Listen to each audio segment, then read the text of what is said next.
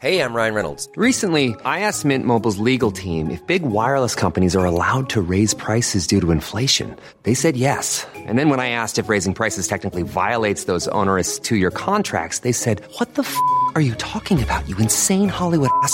So to recap, we're cutting the price of Mint Unlimited from $30 a month to just $15 a month. Give it a try at mintmobile.com/switch. $45 up front for 3 months plus taxes and fees. Promo rate for new customers for limited time. Unlimited more than 40 gigabytes per month. Slows full terms at mintmobile.com.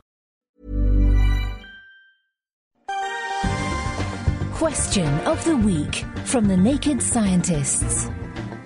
Hello and welcome to Question of the Week from the Naked Scientists with me, Diana O'Carroll. This week we have a ring of fire. Hi, I'm Adrian, 28, from Romania, and I do have a question.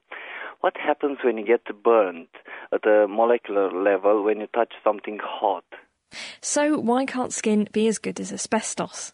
I'm Peter Jaworski. I'm a plastic and reconstructive surgeon. I'm the director of the Burn Centre at the St Andrews Centre for Plastic Surgery and Burns.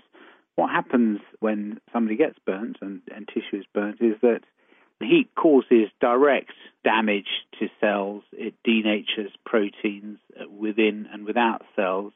And it's that injury in the breakup of cells and the contents within the cells, particularly some of the enzymes within the cells, that will initially cause pain, but secondarily, bits of cells that break down cause local irritation. The cell wall breaks down, and that leads to a number of breakdown products which are involved in inflammation and the inflammatory response. Now, most people have burnt themselves and therefore would be well aware of the local effects that the burn and the body's reaction to the burn will cause, and that is usually swelling, redness, and tenderness, and those are all characteristic signs of inflammation. At a cellular, molecular level, these events are mediated by these inflammatory mediators, which have effects on particularly the tiny little blood vessels that go up to and into the skin to make them leaky. This allows fluid that is usually within the blood vessel to leak out, and this gives rise to swelling. Heat denatures active parts of your cells, and this leads to the inflammatory response, which is typically the most visible bit of a burn. We had a fantastic answer on our forum from Supercryptid, who took it right back to energy transfer. He said that heat causes the molecules that make up proteins and enzymes in your cells to vibrate faster. This can break the proteins or bend them out of shape.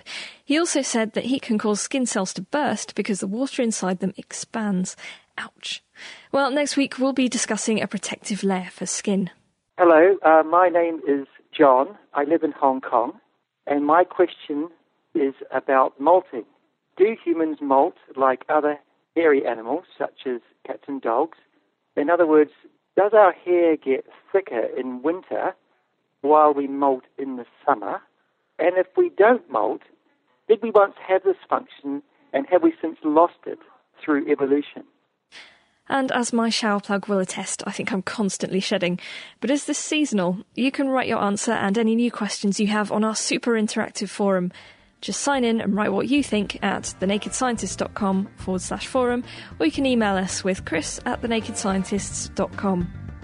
Question of the Week is part of the Naked Scientists podcast and supported by the EPSRC, the Wellcome Trust and UK Fast. Look us up online at nakedscientists.com.